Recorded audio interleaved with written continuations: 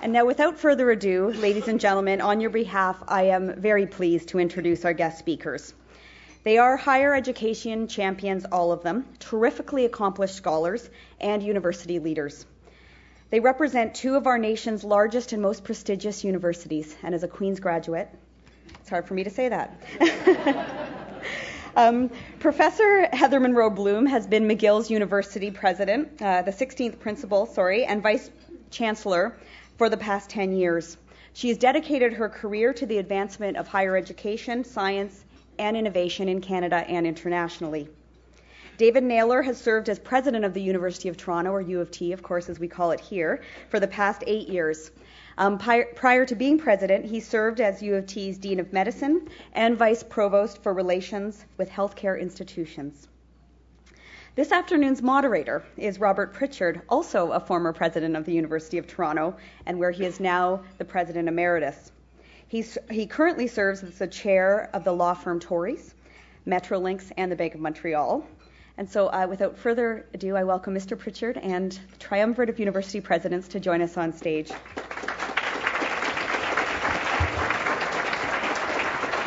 I'll go this side. I'm ready if need be. Great, thanks. Okay, thanks, Allison. Allison, thank you very much. My voice is not what it should be, but I'll do my best. Allison's going to step in if mine fades too much. And we're hoping that Heather Monroe Bloom and David Naylor lead our nation's two greatest universities, McGill and Toronto, and for the past decade they've done so brilliantly well.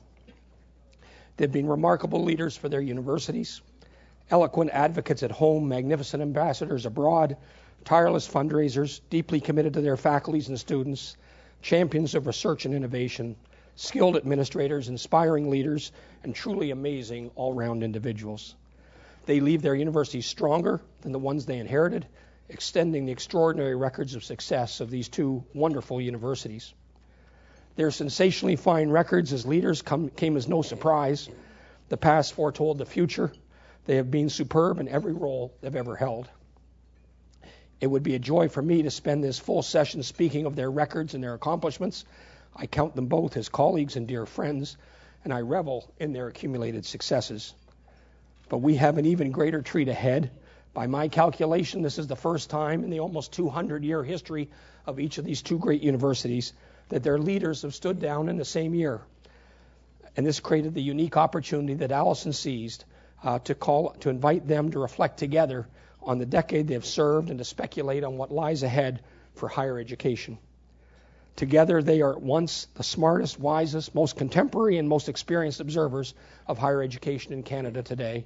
What a delight, then, to pose a few questions to them and sit back and benefit from their insights. Some questions I will put to both of them, but most I'll pose just to one or the other, and asking the other to add his or her perspective if she disagrees with the first answer or thinks there's something important to add. Our only enemy here is time, and so I've asked them to be as to the point as possible, recognizing this is to be a conversation rather than a series of short lectures. We'll gain the most. We'll gain the most from give and take. Heather and David, thank you. Thank you for doing this. You're wonderful to do it together, and we all salute you for all you have done so brilliantly well. Heather, the first question is to you. My first question is, how are we doing? By international standards, how's Canada doing?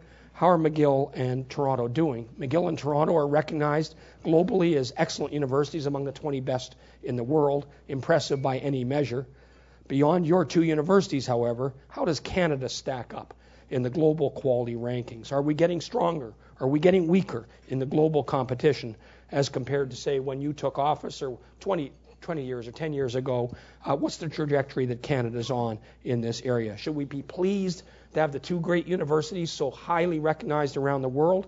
Or should we be concerned as a country we don't have more in the upper box of the great universities of the world? How should we think about this? And I'm going to ask David the same question. Okay, well, responding to your challenge to be short, and it is tough for the three of us, I say, to do that.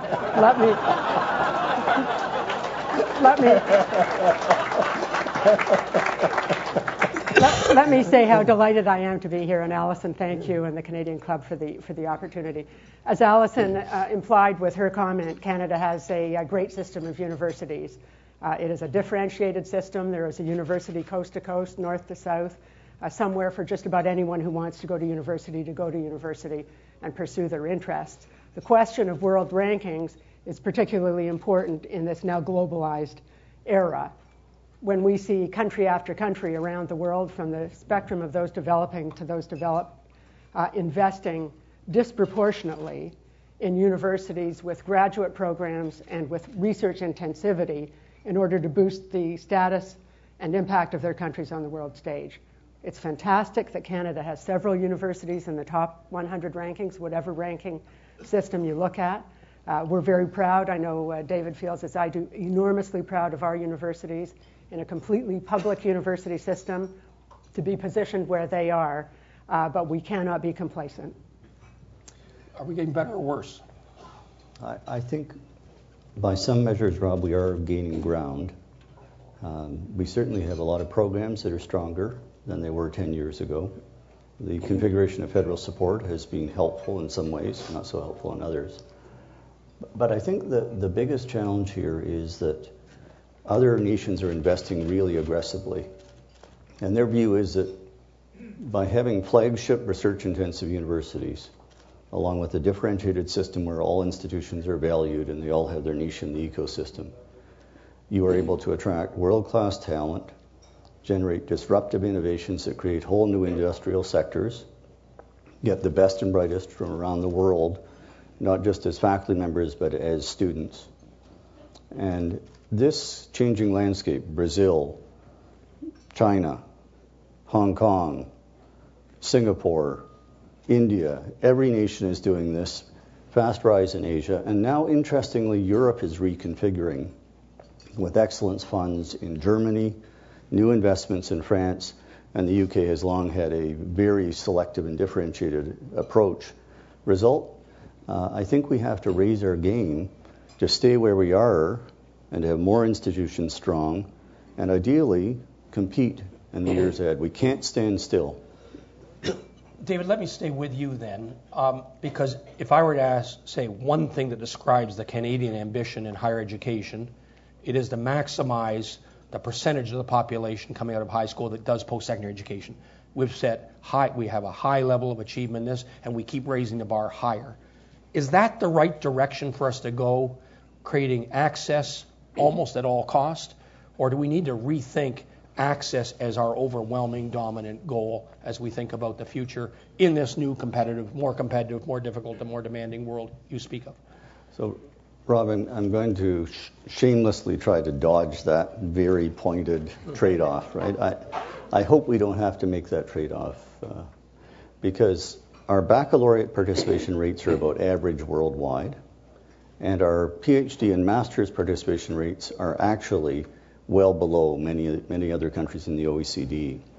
It's college participation where we actually tend to have very, very high rates worldwide. So we either need to rethink what colleges do, given the drive for ever more sophisticated skills and credentials to compete globally, or we need to think very hard about differentiating the university system so that we can expand access cost effectively. But bottom line, we need to keep going and growing with more skills for more people and more education, not just skills, which are narrow and time limited, but competencies for more and more of our citizens. Do you think we can deliver this ever-increasing access on a lower cost curve so that it doesn't just keep averaging down for the entire system? Are there opportunities, especially with technology, to meet what you're acknowledging is a goal, but to do so in a different way than we're doing it now? So there's a whole other discussion to be had about online learning and the role of technology, which I think is getting a bit distorted by the way the U.S. market is moving and everyone's getting pulled on the tail. But yes, is the short answer. We should be able to do better with technology. But we should also be able to do better, and Heather's made this argument, I think, more eloquently than anyone, by figuring out what each institution in each sector does and doing it in a nimble and more integrated way. We don't make the best use of the resources we currently spend, and that worries me. That's a natural bridge then, Heather, to you, and what it's like to be a university president today as an advocate at the provincial level. You were an outstanding advocate here in Ontario for a decade, and now you've done it again for a decade in Quebec. You now have minority governments in both places. You have the, distinctive politics of Quebec and universities at present, which from an outsider looks pretty difficult. What's your sense of the possibilities as higher education has become so politicized? Does rational, evidence-based, strong public policy argument of the kind you've been given to for your career, is that still the way forward in a world that seems to be driven by populism, the internet, Maple Springs, and the like? What's going on in Quebec, and what are you going to do about it, and what's your successor going to do? What's going on? All right, the clock is ticking. The clock is ticking. First of all, let me say that we in both Ontario and Quebec have benefited from extraordinarily visionary leadership over 120 years. But certainly if you go back to the 60s and you think about Jean Lesage in Quebec and you think about John Robarts here in Ontario, I'd add Peter Lockheed in Alberta to that group. There was real sense of using post-secondary education for the benefit of the province, for the benefit of the jurisdiction, and as a nation-building tool. Today, sadly, having the two largest university systems in the country, two largest populations of any provinces in the country, both Ontario and Canada have the absolutely lowest expenditure per student in universities. And we clearly have to get at that. I was in Berlin 2 weeks ago at a policy meeting, and it was actually very refreshing because I realized that more of the world's population thinks and acts the way Quebec does than much of North America. And there are some very vibrant and important things happening in Quebec in terms of the public discourse and debate. Evidence-based has to stay a critically important part. Facts count. We wouldn't be professors and academics, researchers, if we didn't believe that facts count. And we may come to this question, I'm not sure, but values, absent results that make life better for the citizens of a province or a country, don't stand for much. We want values along with public interventions that grow the strength of every individual in our place and grow the health and well-being and economic prosperity of our provinces. Universities have a key role to play in that regard. They're underinvested. Could I just Please. jump in on that? When I used to teach medical students, which fortunately for public health no longer happens, I would ask them to think about making decisions based on evidence, values, and context. And you can understand individualizing, making the right decision, you got to think about those elements. Public policy is very similar. Evidence, values, context. The challenge is, very frequently, values get transmuted into ideology, and context, including short-term political pressures, bears in and drives decision-making towards short-term political expediency. So this is a tough balance to find. I don't envy our political friends. They're in a contact sport. But I worry, like Heather, that frequently values and context are trumping evidence in making decisions in higher education and other spheres of life. And if I can have 5 seconds on that, if you think about the difference between the 90s when the three of us worked together and today, the role of the internet and social media has transformed the world of how you make a compelling argument based on evidence. And fiction becomes fact in 30 seconds, and fact gets obliterated. And so it isn't enough to have an evidence-based approach. That worked well in the 90s. I think we have to have parallel ways of engaging the public in understanding what the dynamics are. Net, are you more or less optimistic today than when you started as principal about the possibilities of arguing for university policies that would be good for Quebec, its people, and that will allow McGill to remain one of the world's 20 best universities? Well, let me begin by saying that I have enormous confidence in my successor. Suzanne Fortier will be spectacular. And I have had 10 and a half years of the privilege of working with the outstandingly talented students, faculty, admin and support staff, and alumni of McGill.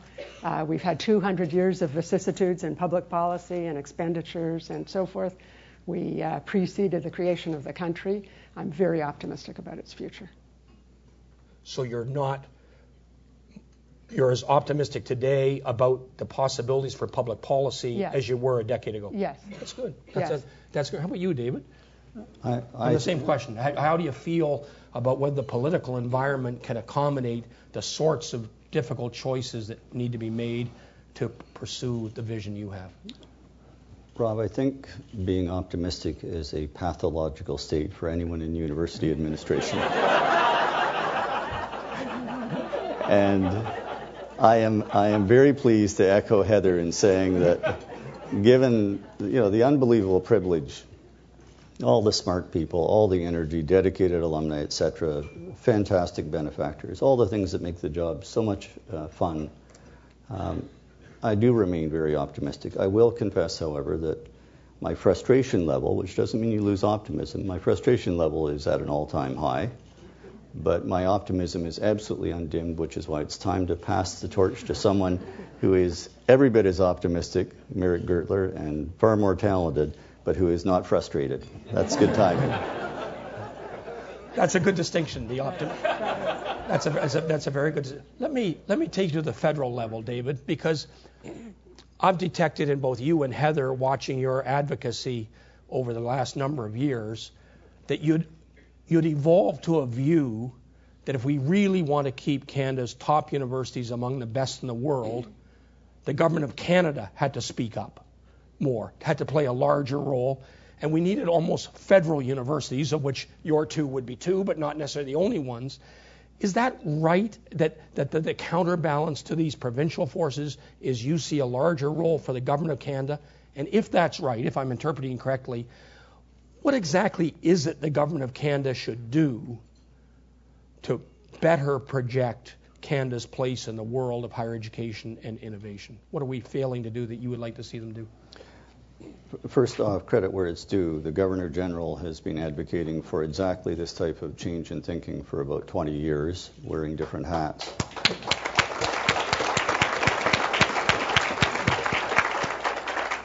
And second, let's be clear, the last 20 years we've also had a whole bunch of programs that have tried to reward competitive excellence in research and graduate studies.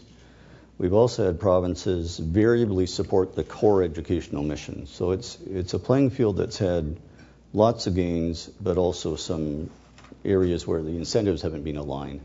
So I think you have to look to the federal government. They fund most of the research in the country. The Constitution's clear. Education's a provincial jurisdiction. On the other hand, the federal government can come in by supporting researchers, supporting graduate students who are in the research stream. There's lots of room for the federal government to come in. And if they can align things around excellence, competitive excellence, then we are in a much better position. Some type of excellence funding that is wide open, competitive, adjudicated. Let's be clear, no entitlements.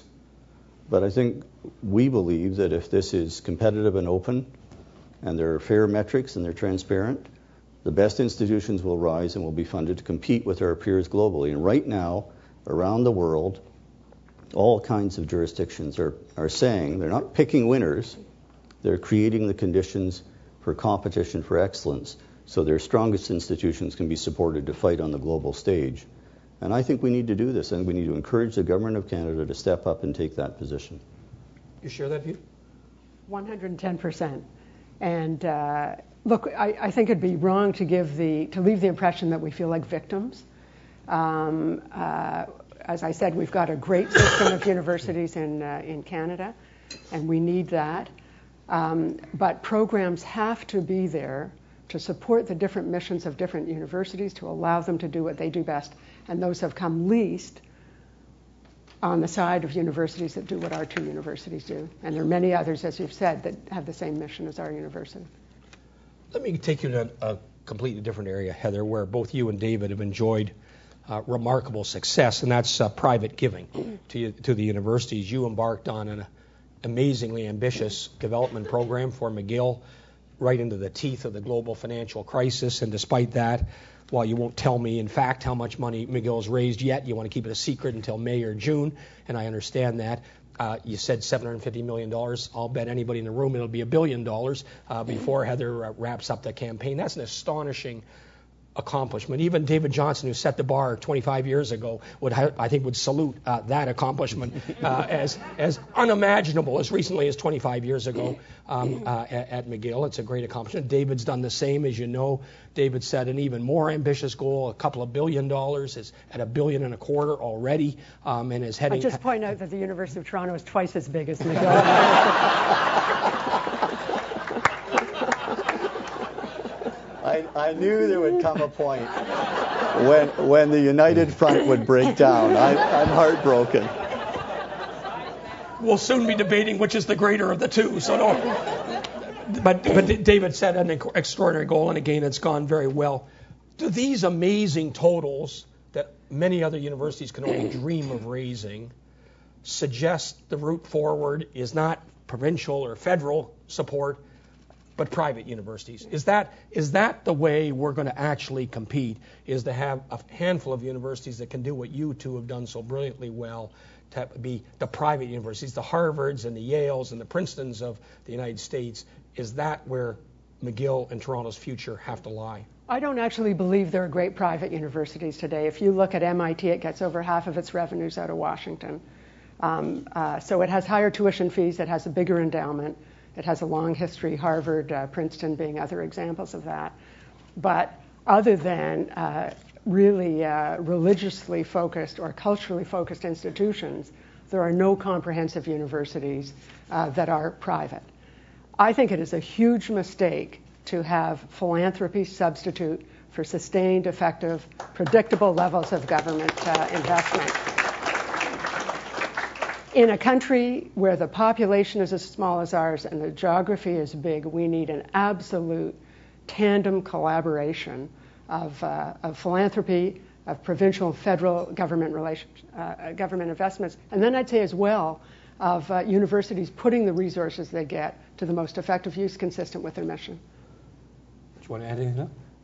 Just that there is a certain mythology about the privates in the U.S., and that is, this full ride approach that creates great access. By all means, true. But the number of students at these great private universities who come from less advantaged backgrounds is really very small. So these are wonderful anecdotes, right? Someone from tough background goes to Harvard, gets a massive package of support, doesn't pay a cent, travels, studies abroad, all supported, fantastic. Becomes Governor General. Or President of the United States, right? That's the other path we see. However, the reality is the big springboards to equality of opportunity, to fairness and advancement based on merit and talent and ambition, those springboards are the great public universities of the U.S. way more than the privates, which educate this proportion of the population. We're fortunate in this country to have a system where public universities have developed, been supported, and can serve as those springboards, and I think we should support it more strongly rather than abandoning it. But if I could just give a stark comparison about the level of investment, Berkeley University, arguably one of the best public universities in the world in a system that was visionary, is pleading right now that it is at the absolute depths of support of any kind, that its quality is challenged. It has roughly the same number of students as McGill does. It has the same mission, but no medical school, and we know medical education is expensive. They get roughly $1 billion a year more in revenues than McGill does. So just to put that in focus. Let me go to. So that makes us very proud of what we do on the revenues that we've got. Count me in on that pride. Let me go, David, to tuition policy. You and Heather have both been strong advocates of vigorous financial aid, ensuring any student who's qualified can attend a university, and somewhat higher tuition than has historically been the case to make sure we have the resources to close this gap to allow us to provide a great education. That's been the mantra that both of you have advocated for a decade. And in recent weeks, we've had Quebec basically retreat on the idea of increasing tuition for the foreseeable future, and Ontario's followed suit in the last few days, saying that tuition can only go up by 3% a year. So to some extent, yet again, your core idea is being repudiated in this area. At the same time, in the U.S., which has had the opposite, they've had the freedom, there's now a growing rebellion against the high tuition and the high student debt. And the notion that there's a feeling in the United States it's gotten out of control, that people are spending too much money, there's an arms race among universities, and it's not turned out to be a good policy. So as you come to the end of your decade, are you having any second thoughts? Is there more to this idea of low tuition or free tuition than you and Heather, and I might say myself, have given any credit to the idea over the past 20 years? Nope. That's reassuring for me. I guess I should amplify. The amount of indebtedness for students in this country, university students, is actually finally turned downwards in the last year. So it's exactly at that moment that we have this worry about tuition. There's something wrong with that, back to evidence, values, and circumstances. I can only speak for the Ontario system, where I know that in general, if you receive the support from the Ontario Student Assistance Plan, that it is likely that you pay, on average, about half of the posted tuition fees because of the combination not only of government aid, but internal bursaries that derive from philanthropy, but also by taking those tuition fees and redistributing them to underwrite those from less advantaged backgrounds. So the high tuition, high aid model actually enables universities to be responsive, to remain open. And what we see worldwide is very consistent, totally counterintuitive, right back to the problem of a world of memes and sound bites that Heather flagged. But what we see worldwide is where tuitions are higher and student aid is higher, participation rates are higher, and equality of opportunity is sustained. It's tough to sell on the doorstep, I get that. But I don't think because it's tough to sell, we should stop telling the truth. A novel concept sometimes, but the truth is what's being done is bad public policy. If I could add to David's excellent comments, the fact is we don't want American tuition rates. There's actually no other country in the world that has those tuition rates across the whole swath of the country. We want effective levels of tuition. The reality is 40% of university graduates today graduate with no debt. And of the remainder, roughly a third have under $12,000 in debt, and the average is about $23,000. We had, on average, $5,000, $6,000 in debt when we graduated in the 70s. Just for a dollar, nothing's changed. What is very different is that we actually talked about this morning, that we all thought that debt was something that was worth investing in. And if you just look at the economic downturn that we've just had in the post-08-09 period, 700,000 new jobs were created for university grads, and 300,000 lost in Canada for those who had no degree. Heather, let me turn back to you on another topic, international students and the internationalization of universities. Among Canadian universities, McGill has the highest portion of its student body drawn from outside Canada, and it's a point of which you're very improperly proud. Recently, the AUCC had a task force on this subject, and it ended with a call for attracting many more foreign students to Canada. I've been reading reviews of that report, though, and people are saying, why do you want more students if your problem is have too few dollars with which to educate them? Why do you want to further dilute the resources available by attracting many more students to Canada? So you've had great experience with having a significant international student body. Is the right track for Canada at this time to have even more, or is that contingent upon adequate national, provincial support for those additional students before you would advocate increasing the representation of international students? Well, again, our Governor General has been the most powerful advocate for the importance of the mobility of Canadians in a globalized society and for opening up Canada to the rest of the world. Our greatest challenge as a country is our demographic deficit and our aging population. We have, as a country, grown since we were created on the basis of great immigrants coming to the country and building it. And we've been different than other countries in not funding collaborative research internationally and in not understanding what an asset it is to have graduates who go out around the world. And I would say McGill is unique in this regard because it's always had a very big international student body. If there's a global health epidemic, we've got physicians around the world. We have scientists around the world who can play into that right away. If there's a security crisis, we have people around the world who can play. So there's a great return. McGill brings $5.2 billion a year in revenues into Quebec, just as an example. And that's on over 20% of our students being full-time international students. We've been out of the game. We must get into the game. And I'm not of the view that international students should be welcome because they're a cash cow. I actually think that's not a smart public policy. But I think, as with domestic students, those who can pay an effective share should do it, and those who can't should be welcome because they're going to enrich the country in any event. A second point on international.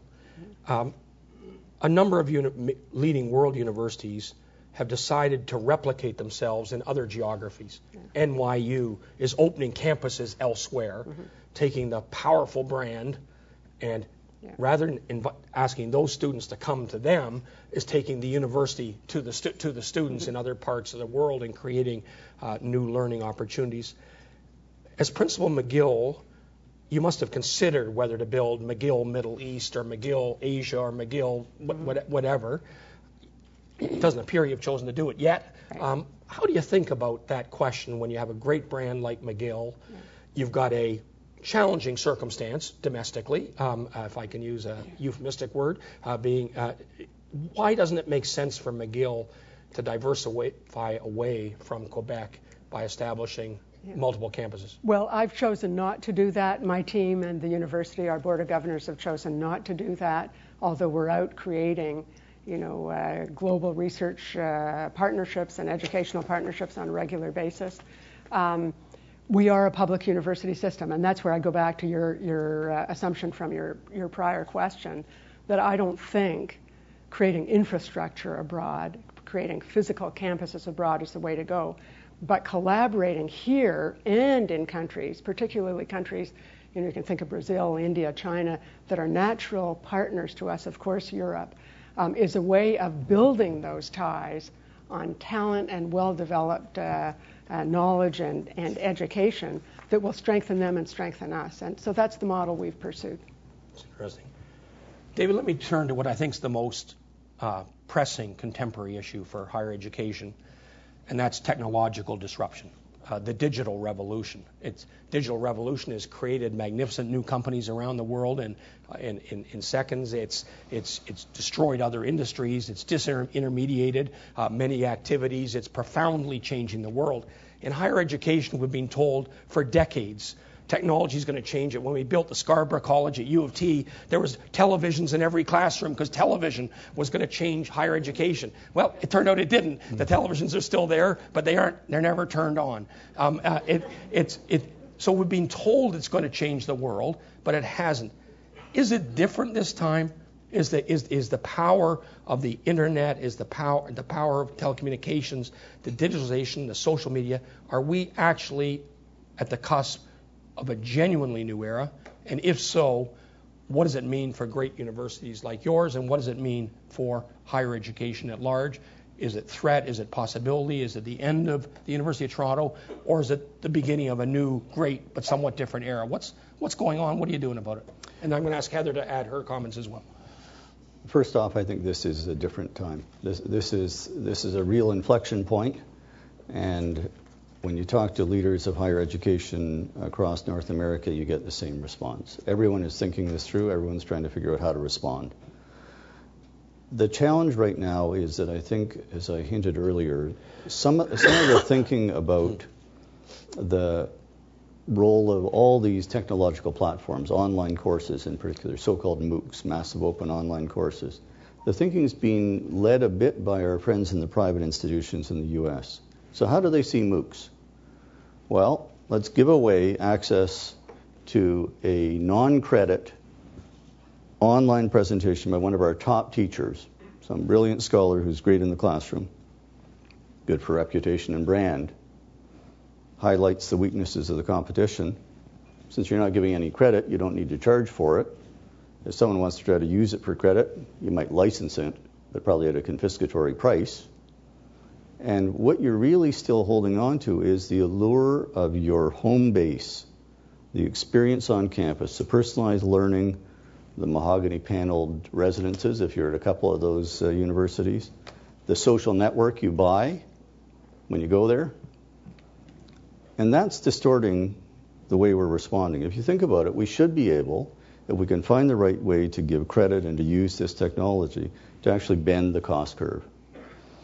What we're doing already, certainly U of T is in on this in a big way, is trying to do more of what are called inverted classroom experiences, where you use online learning, so you get the information out with the greatest communicator, but you personalize the in-class experience, right? Classes turn into more give and take and giant tutorials, change of orientation, so-called inversion. And we're also, along with, I think, every other public university, waiting to see how this shakes down and thinking about how we can deploy all of this online learning capability to move the cost curve. Right now, it's a really fluid situation, Rob. Way too early to figure out how the economics are going to work. But I'll tell you, it is different. It will be a revolution, and it's a very fluid and exciting playing field. Huge potential for improving access, but things will change. The last thing is, you said, will the University of Toronto still be here? The University of Toronto will be here 800 years from now in some form. Of that, I'm fairly sure. Thank you. Thank goodness. Heather, don't repeat what David said. Because I know you're doing a lot of the same things. You're both in edX and you're not in Coursera. David's gone into Coursera, so there's some difference as well. What's your view of this? Well, let me say there is only time I'll reinforce what David said. There is a transformation of pedagogy taking place, and each university has to think about how is that going to be expressed in your own institution. And I continue to believe that in the research-intensive comprehensive university, the physical experience of being shoulder to shoulder with other students and with professors is key. One of the things I've noticed over the time of my career is that we now have a generation of students, and it'll never change going forward, who have lived their lives never wired as opposed to wired.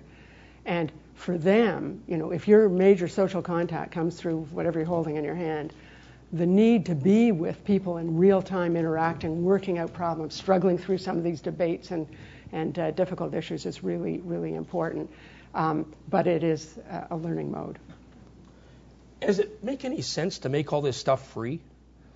As I come from the newspaper industry, it hasn't served the newspaper industry very well to make everything free. Why do you want to charge the students on campus more and more, but say anybody not on campus can have it for free? I don't quite get the... So I think that's back to the distorting influence of this being driven by a lot of the brilliant private universities in the U.S. I think it will change, that the publics will find their niche and will use this revolution to change the cost curve. But like Heather, I do worry that you can never substitute for the experience of the personal experience of interaction with a mentor, a prof, fellow students. I worry about a generation where it's the video game's being played, you're losing, turn it off and reboot. It's consequence free, right? Just start over. The real world isn't like that. You're in a classroom debating with 24 other smart undergraduates, and you say something that's not very persuasive, and you get gently pounded. You go away and you think about how you talk to other people and what you have to say for yourself. The universe needs in-person interaction, and the next generation has to at some point unplug and be part of that kind of lived experience that is essential to leadership and growth. We have 7 minutes, 3 questions left. The first one to both of you. All 3 are to both of you, but that means we have 2 minutes for each question. Your successors have been appointed. They're both fantastic people. In point form, what are the 2 biggest challenges facing your successor, and what are the 2 for you, David? Well, I think we've touched on the themes, which is really to sustain the mission of our universities. I'll talk about McGill, which has been such a powerful mission for 200 years, and to express it in ways that reflect the new realities that we're also talking about. That's one. I think, and this is not just saying it, I think Suzanne Fortier, a 2-time McGill grad, a great scientist by international standards, someone who's had an academic administrative career as well that is superb, and who's now led one of our 3 great science councils, is going to be well equipped to do the rest. I think it's finding the narrative and telling it. It's a communications issue that is integral to leadership, right? Leadership is narrative in so many ways. And like Heather, I have huge confidence in my successor, who has a real gift in that regard. The other challenge, I think, is patience. It is a very turbulent time. There's a lot of cross currents.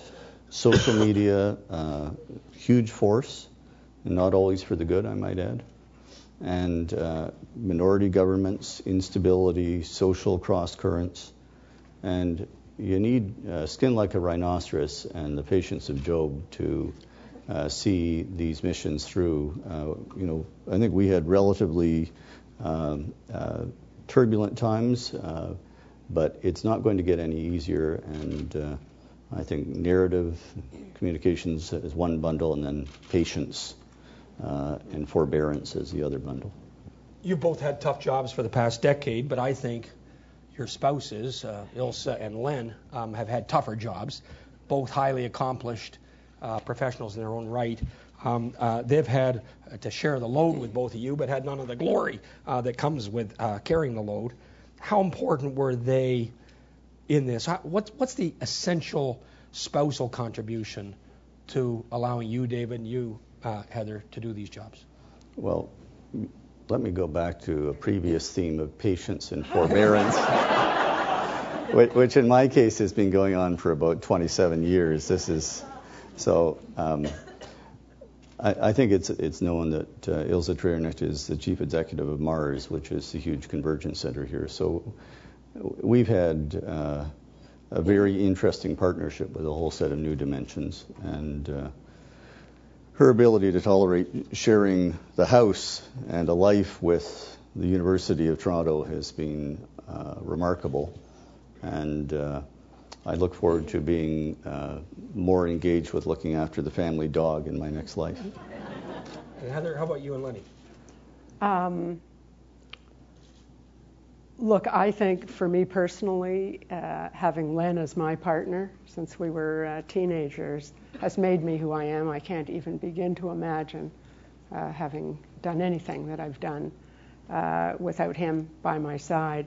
Our marriage contract was a joke a day, and his ability to really stand back and always have a perspective that is encouraging and supportive has been fundamental, and I'd say my daughter Sydney's a big part of that too. What's given you the greatest single joy in the job? You, Heather, and then you, David. The people. Day and night, no matter absolutely. What's going on, fantastic people to interact with. The old saying, it's a cliche, the cause and the company. Unbelievable cause, something you can believe in every day.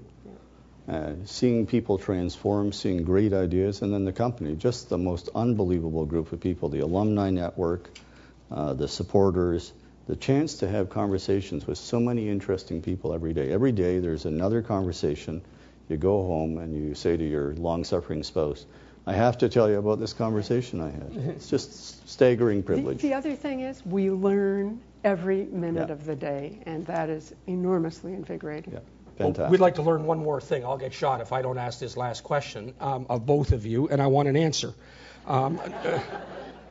You've had arguably the 2 best jobs in the country for a decade. You're young, you're healthy, you're supremely talented, you're experienced at home and abroad, you're connected with leaders around the world, you're interested in virtually everything.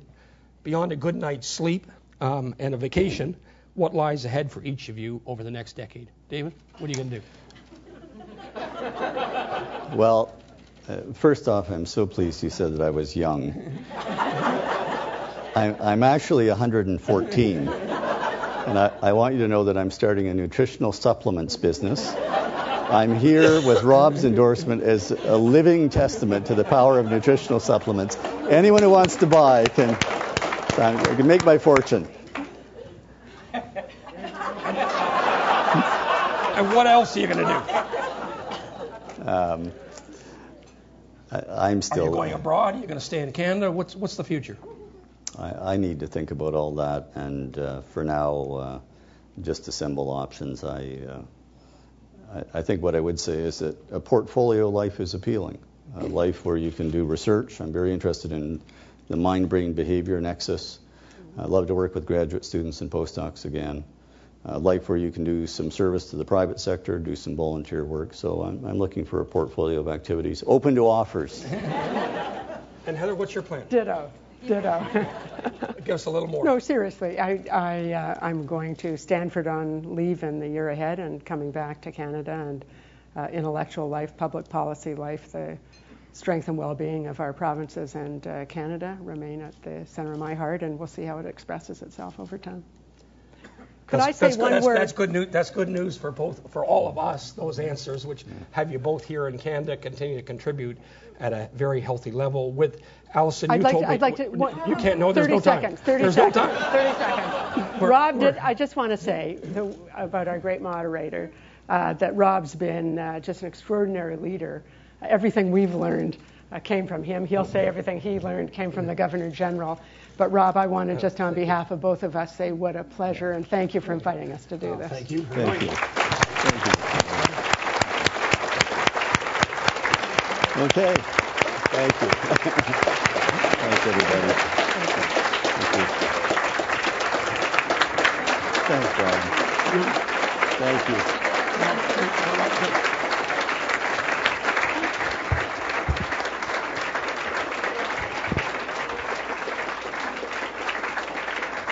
Thank you all. I never thought I would have the privilege of introducing three of Canada's great university presidents to the podium, and now I have the privilege of introducing a fourth. And I would like to invite His Excellency, the Right Honourable David Johnston, Governor General of Canada, just to say a few remarks. Thanks, Alison.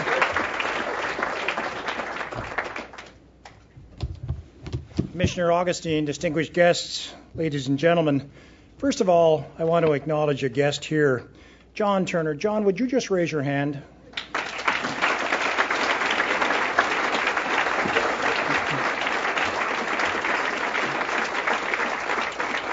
No person has loved Canada more than John Turner and done more to act on the love. Thank you, John. You know, this is a remarkable, even epic, historic occasion. Why do I say this? No hyperbole. Never has so much talent been gathered on three chairs here than Thomas Jefferson dined alone. I promise you no hyperbole. Rob, Heather, and David are the three outstanding educational leaders of our time. And I know North America reasonably well. I don't know too much beyond that. But I would say, in a North American context, the three of them would be identified as truly extraordinary leaders who have helped to shape our society and whose contributions will truly be enduring. Christopher Wren was once asked, "What is my legacy?" He said, "Look around you." His legacy was physical. Theirs is intellectual and social. And there will be gatherings of Canadian clubs across this country in the decades to come, and the mark of David and Heather and Rob will still be there. Let me just say a little bit more about them, and then I'll pass on something that I could continue for such a long time. Rob, an inspirational innovator. Rob taught us all how to bring the excellence aspiration of some of those great private institutions that we talked about and put it into the public university context. He taught us how to bring the community into the university. Who owns the university? Well, nobody owns the university, but in the very best sense, the community is the trustee, the steward of the university. That's one of Rob's many singular contributions. David is a brilliant manager of complexity. And one of the reasons for that is he has a superb analytical capacity. And that analytical capacity permits him to separate forest and trees. And the others who watched him with admiration have tried very much to learn those skills and to practice them in our own institution. He has done so much, not only for his own university, but for the entire cause of higher education. When I think of Heather, I would say courageous and bold. John Kennedy once defined courage as grace under pressure. I think Heather has had the most challenging university leadership job in North America, when you think of the external forces that she has dealt with. And the courage and the boldness and the grace with which she has conducted herself and left a very good institution, substantially better than when she inherited it, is something for the ages. Thank you to all three of you.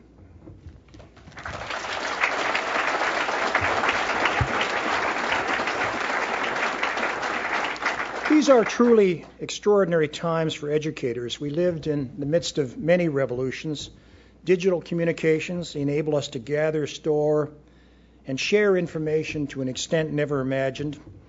It's estimated that we now generate and store online 2.5 exabytes of computer data every day. That means, now we understand what exabytes are, that means that every 2 days we're uploading more data than has been printed in all of human history. As a result, it's estimated that over the course of the next 40 years, science will create more knowledge than has been created in the history of the human species. L'apprentissage se déroule à un rythme très rapide et cela pose des défis pour les éducateurs et pour les établissements d'enseignement. N'oublions pas, cependant, que notre objectif demeure inchangé. Utilise notre savoir et notre sagesse pour améliorer la condition humaine. En tant que gouverneur général, j'ai lancé un défi aux Canadiens, une sorte d'appel au devoir, visant à créer une nation plus avertie et bienveillante, à mesure que nous approchons du 150e anniversaire de la Confédération en 2017. A smart and caring nation, our goal for our 150th anniversary, and both adjectives are important, smart and caring. Let me conclude these remarks with 5 global drivers of change identified by that great Canadian, Kevin Lynch, former clerk of the Privy Council, current vice chair of BMO Financial Group. Pervasive globalization, global competitiveness and the innovation imperative, a hyper-connected world, major demographic shifts, and a decline in public trust in leadership. Let me very briefly, to end this remarkable intellectual feast that we've had with Rob and Heather and David, just comment on a couple of examples of how these drivers apply to us in the university enterprise. Globalization. We see the growing internationalization of learning. We had wonderful comments. I was with President Dilma in Brazil about 4 months ago, and she at that meeting determined that 12,000 Brazilian students would come to Canada on the Sciences Without Borders program, 12,000.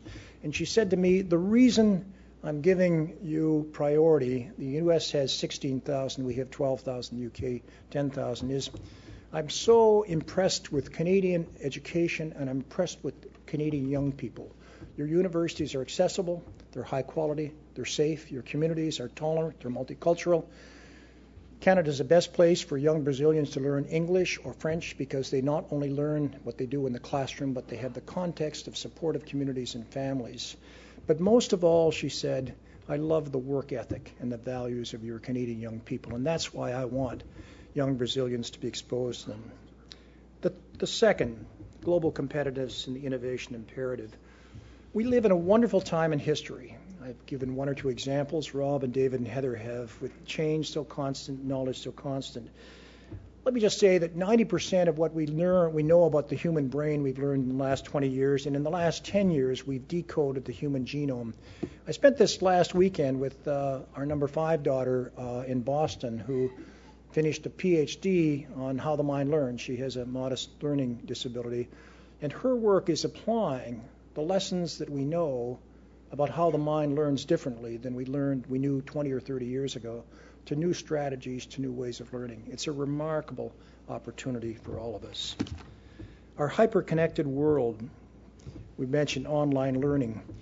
This is a fantastic opportunity for universities, because now data is available anywhere in the world at the flick of the switch. And our challenge, of course, is to move from data to information to knowledge, and with any luck, the wisdom. And of course, that's the university business.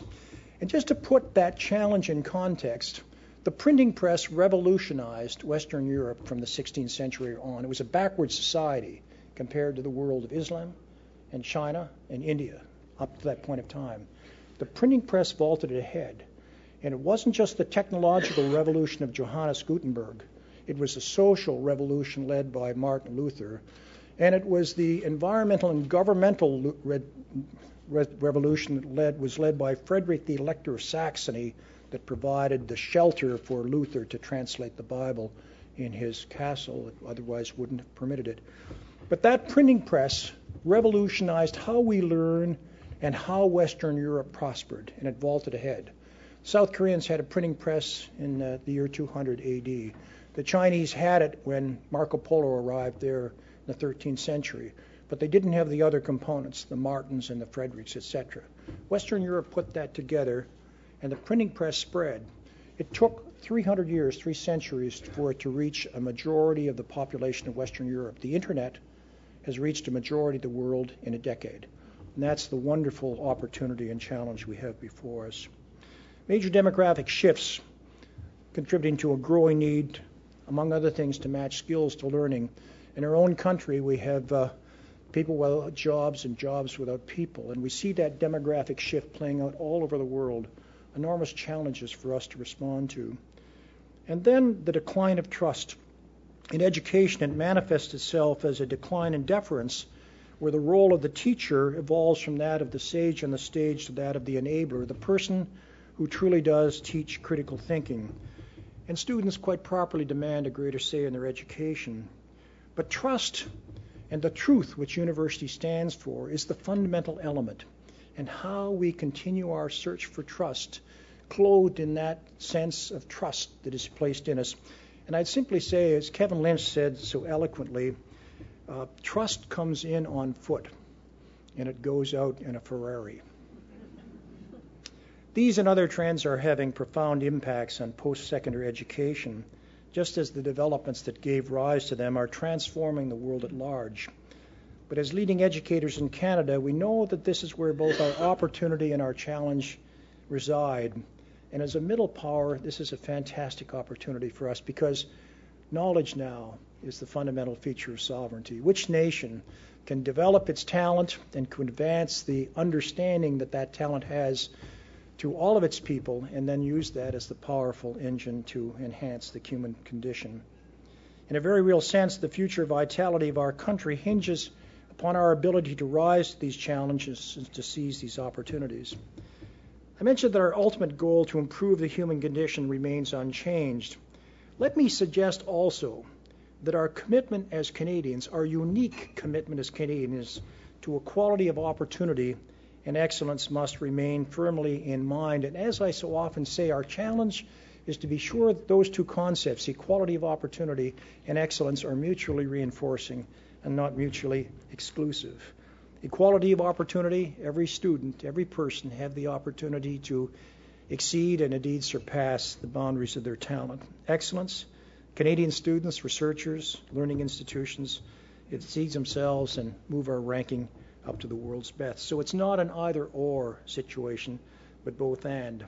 Equality and excellence, twin strengths of our learning.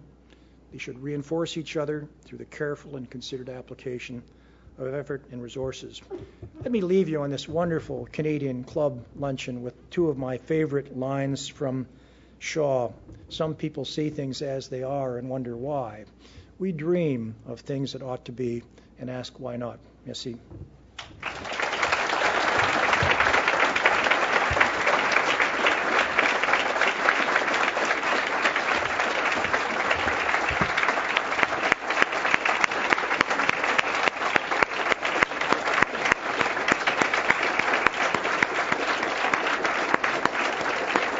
Thank you. Thank you, Your Excellency, for those touching and very heartfelt remarks, and for your own personal tireless leadership on behalf of universities over your many incarnations. Thank you. Now, I always say my very favorite Canadian Club lunches are those where I learn something and where I have a lot of fun. And today certainly was one of those. Rob, thank you. When I ran into you on the corner of York and Bay about 4 months ago, or whenever it was, and we cooked up this little idea, I thought, well, this will be interesting to see if we can make this work. And here we are. So thank you, Rob, for that and for your moderation today. And David and Heather, thank you both for coming. I thought to myself, there is no way we will get these schedules aligned, and it's just been such a privilege. Congratulations to both of you for such wonderful careers. And I know you're not finished yet, as Rob said, but at the helm of two of Canada's greatest universities. And thank you for being here today. I consider it a great privilege to be the graduate of a Canadian university, and perhaps I did not choose the right one. But I thank all of you for your leadership in making sure that my generation and those coming next have the opportunities that you have created for all of us. So thank you. I would also like once again to thank our event sponsors, RBC and McCarthy Tétrault, for their support of this very important subject and this very important day. Thank you.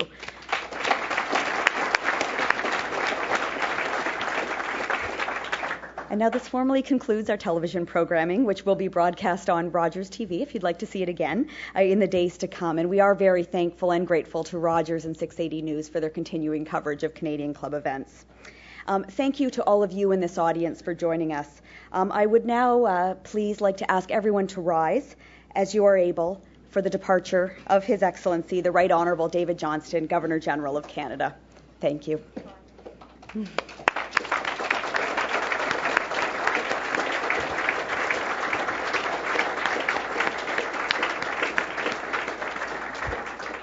And thank you all. Have a wonderful afternoon, and our meeting is now adjourned.